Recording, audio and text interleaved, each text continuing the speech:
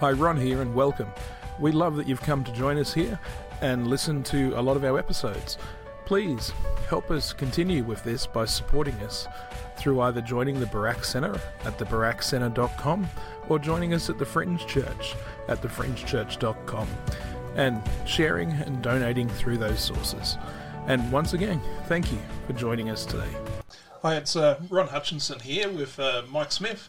And we just wanted to come to talk to you about, well, what I presume is a new pandemic which seems to be facing the church at the moment. There's a lot going on in the ways of people so interested in these conspiracy theories, and I think it's doing some damage to the church because we're so focused on it, and it seems to be invading every aspect of life. Say hello, Mike, and let the guys know what you think.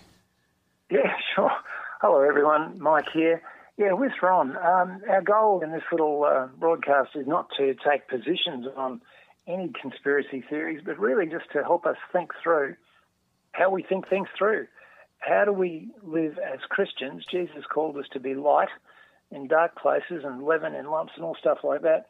What does that look like in a world of alternate facts, conspiracies, unverifiable things, claims made in real time, stuff that goes viral very quickly without anything to support it, all that sort of stuff. So that's the sort of thing we really want to understand, or just to think about how we live in a time like this and how we stop doing the damage that's going on.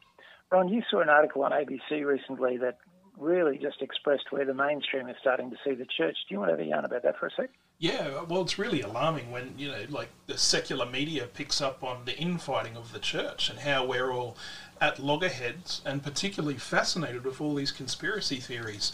That really set off alarm bells for myself. I guess one of the things is I understand the interest in conspiracy theories, particularly when things seem so out of control in today's society at the moment that to try and look for some sort of thread or some sort of reason can give yourself comfort, it'll try and almost make it feel like you've got some control over everything which is spinning out of control. Absolutely. Yeah. Look, I guess getting straight to it, the biggest thing that strikes me in all of this is the number of Christians who are not acting like Christians in their life on the web and in politics and society. Ron, I'll rehearse these and you chip in and have a go at me if you need to, but Christians are people, now if we just take the New Testament seriously, Christians are people who resist factionalism the entire time. In fact, one of the fruit of the flesh, the evidence that the Holy Spirit is not present, is factions. So any mode of thinking or speech or discourse that is pushing us into more factionalized and isolated groups, in my view, is sub-Christian. That would be the first thing.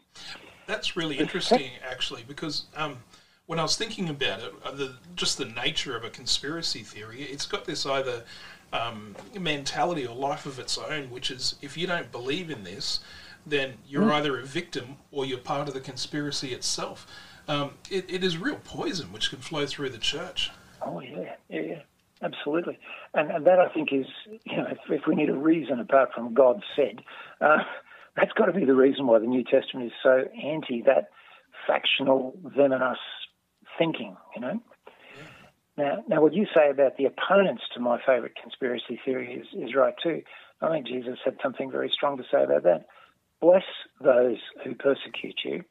Pray for them. When we cannot look to the other side of a political or social or economic debate or even a spiritual debate, when we can't look to the other side and bless people, frankly, love your enemies, when we can't bless, love and pray for these people, again, in my view, we're sub-Christian. When people are those who must be destroyed at whatever cost, when rage rises in us, is rage a fruit of the spirit of the flesh, I wonder? I read somewhere that the anger of men does not fulfill the purposes of God. So that'd be number two for me. When we demonize people and make them our enemies, when we can't bless them any longer, when we can't see any value in them, again, I think we're sub-Christian. Yep. What do you think, Christians are so susceptible to this. I kind of think, well, for one, our understanding of sin, and that we're always trying to join the dots in Scripture or look for that hidden message. So I guess it's not hard for us for that to come over into other aspects of life. Oh, yeah. Look, I mean, I'd make it my business to have a look at some atheist sites and, people who don't like us very much from time to time, because if I'm going to bless and love people, I've got to at least know what they're saying. Yeah. And, the classic answer to that is why Christians are so susceptible. You've got an imaginary friend in the sky. If you're that good at fantasy, go for any conspiracy theory you like. I mean, increasingly mainstream is the idea that we were stupid anyway, and we would fall for anything. I guess you got, we throw it around in church a lot, what Augustine said, that the Old Testament is concealed, the New Testament is concealed in the Old Testament, and the Old Testament is revealed in the New Testament. That's kind of saying, it's like this Dan Brown kind of thing, I guess, if the secular world grabbed hold of that idea. It's not what we mean by it, but there's all these hidden messages and stuff to be exposed. Yeah, no. Look, the church, and look, you've got to be honest with this, the church has always had an apocalyptic edge. It's probably less strong now than it was in the earliest years, and we've always sounded a little bit weird, but I think we really do need to get back to where we're useful. Jesus calls us, what was that thing in Paul? The times might be evil, but your lives should redeem it, Yes. We should be redemptive in the world. Now, if our political and social thinking just pushes us off to the edges where people are laughing at us and disinterested, I think we are, again, sub-Christian, out of line with the New Testament approach to things. When we can no longer leaven the lump, when we're seen as something toxic that nobody wants in their lump, whatever else is going on, we're wrong. Okay, we're just out of the entire purpose of the kingdom of God. When I first started going out to the fringes, I spoke to a great mentor of mine. Said, mate, how do I stay orthodox and straight if I'm not going to be in the mainstream of the church? And he said, hang out with heathens. They can spot bad religion at 40 paces. They will tell you. And I've taken that on board. When people who don't like Christianity tell me that I'm just sounding stupid, I shut up and listen, because I should be sounding hopeful, peaceful, gentle, kind, intelligent. The sons of Issachar in the Old Testament, I should understand the times and know how to speak in the debate with some value. Well, it was interesting, actually, last week when we had your guys come over to the good side of town, and I had the opportunity to chat to them. We were talking about one of the parables, the parable of the great banquet, and the line in that, which always sticks with me, is compel them to come in, compel. And we talked about how do you compel people? It's not by you're wrong and I'm right and accusing people and throwing rubbish around the place, is it? It's sort of, that's very counterproductive to what we're actually called to do. Well, again, look at the praxis that Jesus recommends. They'll know you are my followers by your smart philosophical arguments and incredible social media presence. No, that's by your love. Yeah. Our praxis is always supposed to be what we do and how we live redemptively, not our big ideas. And that's, I think, one of the big faults of the Christian thing. It's all come down to what you believe and where you stand, rather than how you live and what you do. And I think if we're going to be Jesus people, we need to get back to that a little bit more. And so while we're so interested in all the philosophy and big ideas, we are more prone to these stupid mistakes. And if we simply got down to loving people and trying to engage practically, grabbing the nearest edge of these big issues, not arguing about the philosophy of abortion, but finding, women and men for whom that's an issue and loving on them. That's, I believe, more close to what we are called to do than to rage on Facebook. Amen, brother. Yeah, I agree with you 100% there. Just by loving people where they are, there's so much can change, opposed to trying to force change through argument. When we ask the politicians to make disciples, I think we've got something wrong. Yes. I think we were told to actually craft lives. Actually, I want to come to a passage of Scripture in a minute about where politicians fit into things. The New Testament has a strong view on that. Hey, look, the other thing I just want to say too is, in this whole conspiracy theory space, one of the names by which we worship God is the Spirit of Truth. And now I know there's a whole lot behind that, but at the end of the day, there's got to be some simplicity in this that just says truth means verifiable, evidence-based, data-driven fact. And I guess one of the things I want to say to, now particularly to fringe people, I mean, this is me and Ron, we're talking to you, this is not trying to, seed the whole church. This is just saying within fringe, we who are elders sort of want to say this. Always look, please, for the evidence base. If those who were at the Barak conference recently heard me giving some quite interesting examples of where what Christians bang on about is actually going to create the exact opposite of what we want, because we're jumping at three-word slogans and not at research, rigor, thinking it through, looking at what has happened as things have happened, what happened as other things have happened. So just this whole business, we worship the Spirit of Truth. When we start to get into untested stuff that's going to affect our relationships, affect our culture, affect our mind, what did Paul say? He said, we spend our lives casting down proud imaginations, proud vaporware, stuff that's got nothing to it. We cast that down. And I think there's a whole lot of stuff out there now that would fit under the general category the New Testament calls proud imaginations. Paul said you've got to pull those things down. You've got to come at them with truth.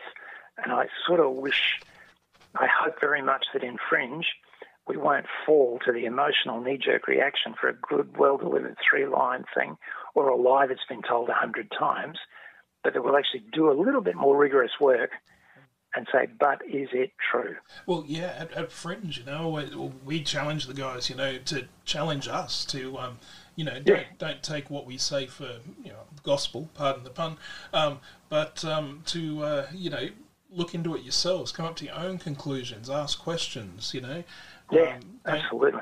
Dive into these things. But interesting what you were saying, the other thing which came to me was Revelations. I guess you're talking about conspiracy theories. That's going to come into it somewhere. But in Revelations, there's a part where it's like God's saying, this is only for you to know. It's the secret knowledge between us, and that happens. And maybe some of this stuff might come true, but perhaps it's that kind of thing. That this is for you to know, but not the rest of the world. So just shut up and sit on it, will you? Yeah, your mission to the rest of the world is a mission to the rest of the world. Go and love them. Yes, yeah. But I don't know, just interesting side, I guess. Yeah. It is. Hey, look, can I just drop one other thought in? Please, just one. Is that it? Well, just one, and then I'm going to read that Romans passage I was talking to you about before. I love the way First John describes the Antichrist. It's a spirit that was among us and went out. And I can see, now this is my opinion of a lot of things, and obviously we're not going to get into any particular theories or situations, but there are things I see going on in church world now that in my view are almost Antichrist. They started off as Christian stuff, but they just started to deviate a little. They went out from us, but they deviated away from that heartbeat of love, patience, kindness, goodness, gentleness, transformation, redemption, hope, all that stuff, and they become this self-righteous, we want to hold control, we are not here to leaven the lump, we're here to own the lump and to rule, and I think we're in very dangerous country there, because that's what the book of Revelation and First John describe as the spirit of Antichrist. Problem with Antichrist isn't that he's the exact opposite of Jesus. Problem is he looks so much like Jesus that you can confuse him. And that's my big concern right now, is that I'm even hearing some stuff that's promulgated as Christian preaching that from my point of view is so far off the mark as far as what the overall testimony of the scriptures is, and the heartbeat of love that is Christ, and again, I don't want to name any names for fear of getting it grossly wrong, but I reckon the Antichrist is alive and well in some of this, and we should take a big, deep breath and just, again, think it through in light of truth, in light of results, in light of love, in light of, does this affect people, or does this just make us look like idiots? And, Well, I guess before you get to your scripture, I just want to just think, like, for me, a lot of this comes back to the Garden of Eden as well, there was this incredible thing happen, we're told to eat from any tree but this one, but we take it upon ourselves to think that we know better, or that our knowledge is somehow, to grasp knowledge is this powerful, important thing. And we do things sometimes, even with these conspiracy theories and stuff, I think, where we've got the best of intentions to enlighten people about what's going on, but we're doing the same thing we did in the Eden. With the best of intentions, we're screwing up, and look what happened there. You end up living a life in shame and realising you're naked, But I think there's very, very strong parallels with the story of Adam and Eve in the garden, and this stuff we're talking about, where we do things for the best of intentions, but all it does is screw things up and put rifts through the church, and causes so much damage. Oh, well, the problem with the Garden of Eden stories is everybody thinks they happened a long time ago. Still happening. They're the story of my life. I don't know how you're going, but I know what it's like to screw up in every way. They screwed up right through the first 11 chapters of Genesis, and it's very current. I think it's Isaiah 26. You will keep a perfect peace. Is that the one? Whose mind is stayed on you because he trusts in you. And we got to think about that. Is our role is to focus on God and to focus on Christ, not all this. I think the theological term is bullshit, which is out there. That we don't focus on that too much, and we're actually focusing on Christ. Oh, look, that's okay. So, look, this is the punchline for me. Is right there. We've been invited and given the privilege of joining the kingdom of God. So, look, fringe brothers and sisters, what I want to say to you is this: never be embarrassed or ashamed of being a Christian, no matter how stupid turkeys around you might look, or how extreme they sound, or how right or left wing they become. It doesn't matter. You have been called to participate in this kingdom. We have an emperor, we have a system of government, we have a bunch of principles, and we are the ambassadors of a world that hasn't arrived yet. So let's get on with living like that. We are in this world to represent Christ. And, Jesus didn't say, blessed are you when you are at peace and all is well. He said, blessed are thee, peacemakers. You're going to have to get out there and hustle this through to work out what has to happen. You've got to have a voice in the debate. It's really important. That's leavening the lump. Yeah. But we're the citizens of the kingdom. Let's not get ashamed of that. And to anybody who has listened this far and doesn't like us much, I guess you're probably not listening by now. But look, get over the idea that the idea is to get rid of religion, that if we could just imagine there's no heaven, no hell to fear below us, all that garbage, get over that. Religion is always going to be part of the game, always has been, always will be. It's built into who we are. If you like, there must be some tremendous evolutionary advantage to it because we all do it. And the solution to bad religion is not the absence of religion, it's good religion. And fringe guys, we have to learn good religion.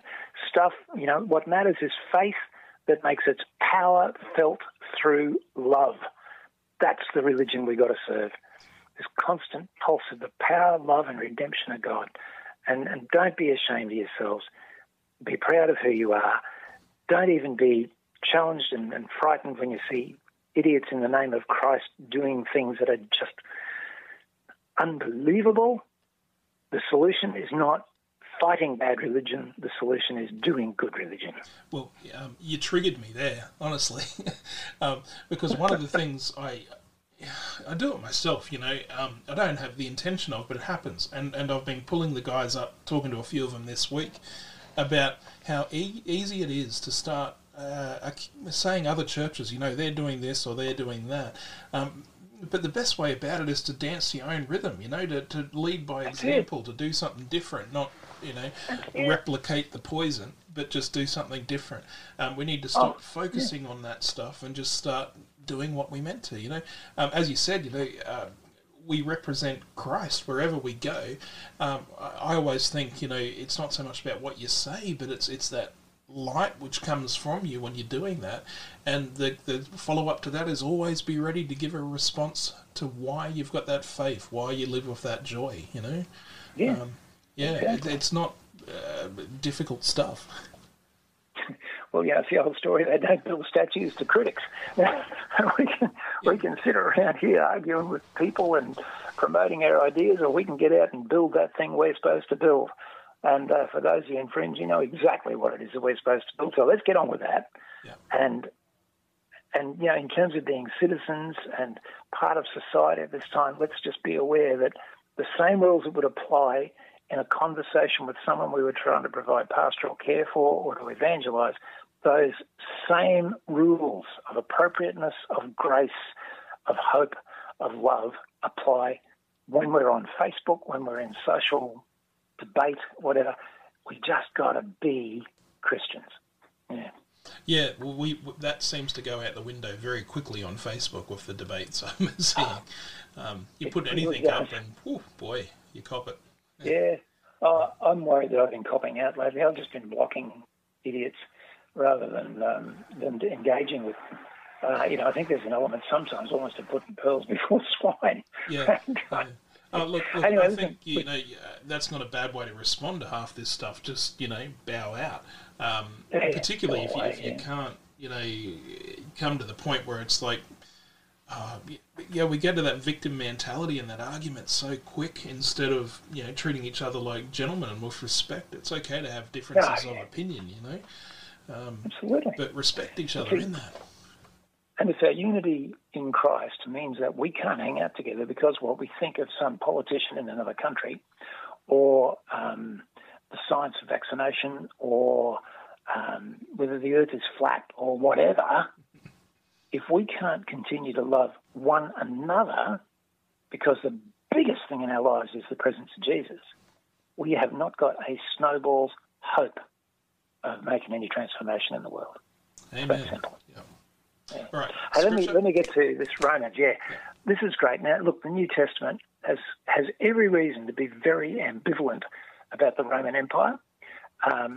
And I'm actually doing a big series on the Book of Revelation now where that stuff gets unpacked.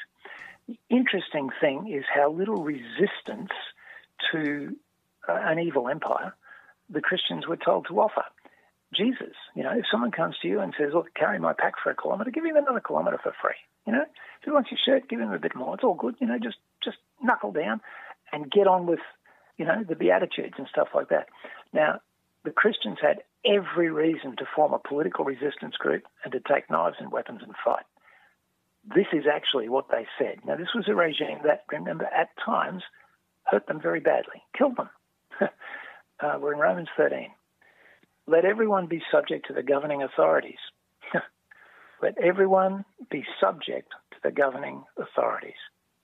For there is no authority except that which God has established.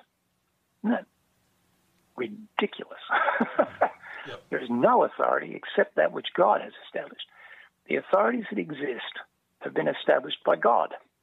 Consequently, whoever rebels against that authority is rebelling against what God has instituted, and those who do so will bring judgment on themselves. For rulers hold no terror for those who do right, but for those who do wrong. Do you want to be free from fear of one in authority? Then do what's right, you won't be condemned. For the one in authority is God's servant for your good. But if you do wrong, be afraid, for rulers don't bear the sword for no reason. They're God's servants, agents of wrath to bring punishment on the wrongdoer. Therefore, it's necessary to submit to the authorities, not only because of possible punishment, but also as a matter of conscience. That's why you should pay taxes. The authorities are God's servants who give their full time to governing.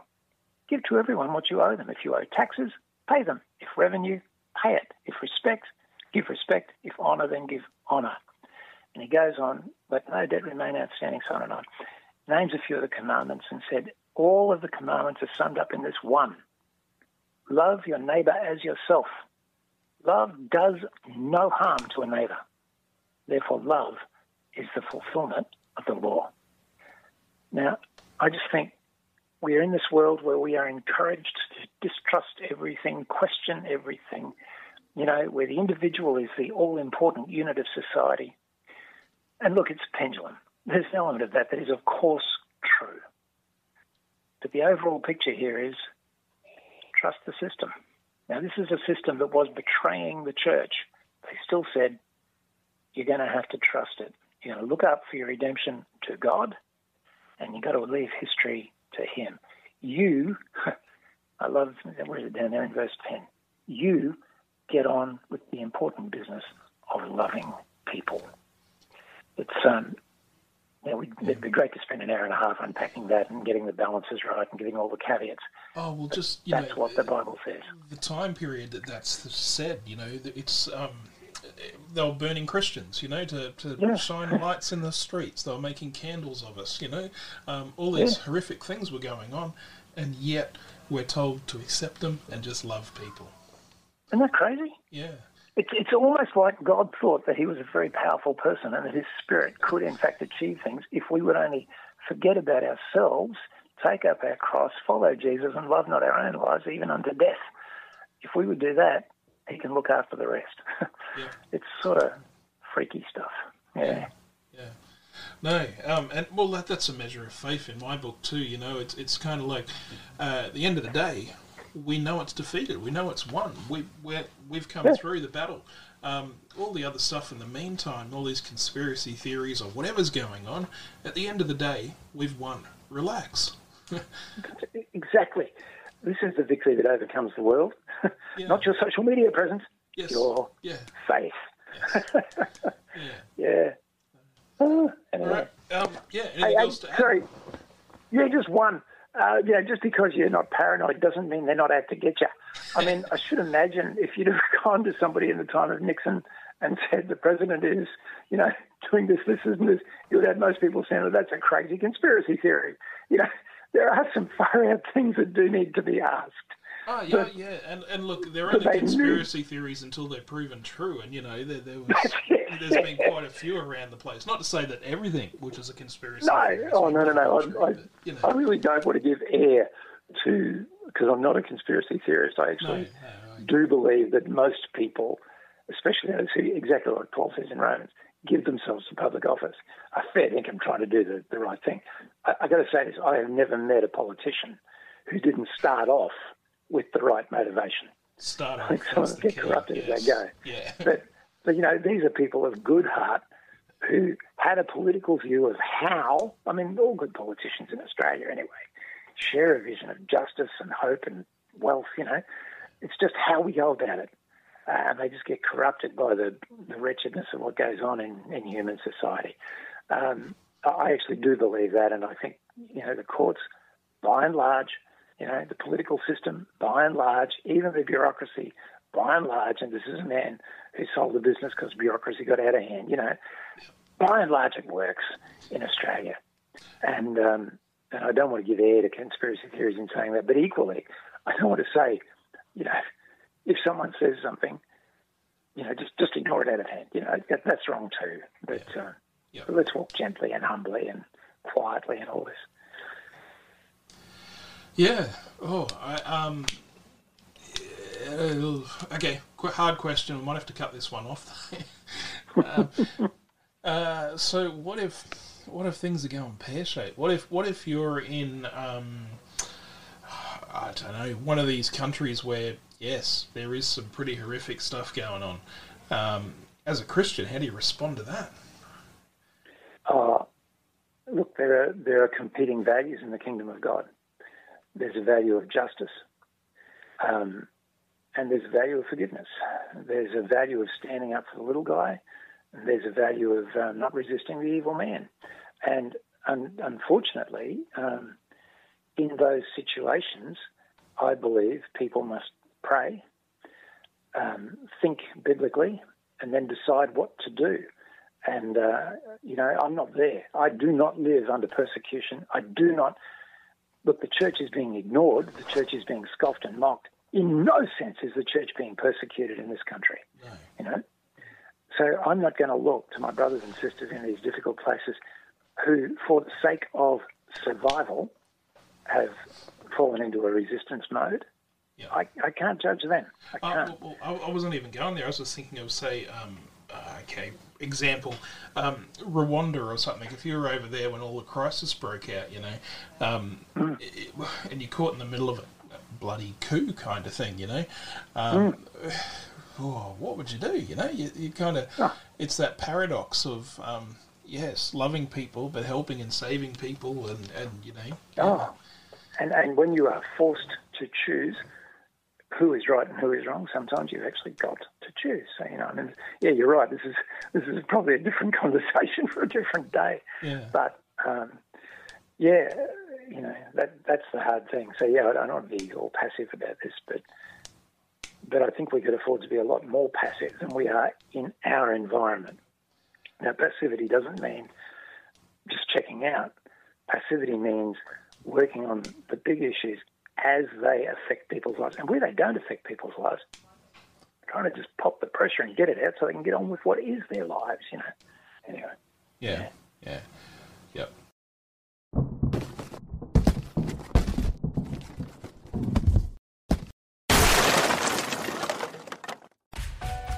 Thank you for listening to another episode. And please, don't forget to sign up to the BarakCenter.com or thefringechurch.com and help support us so we can reach many more. Thank you again for joining us today.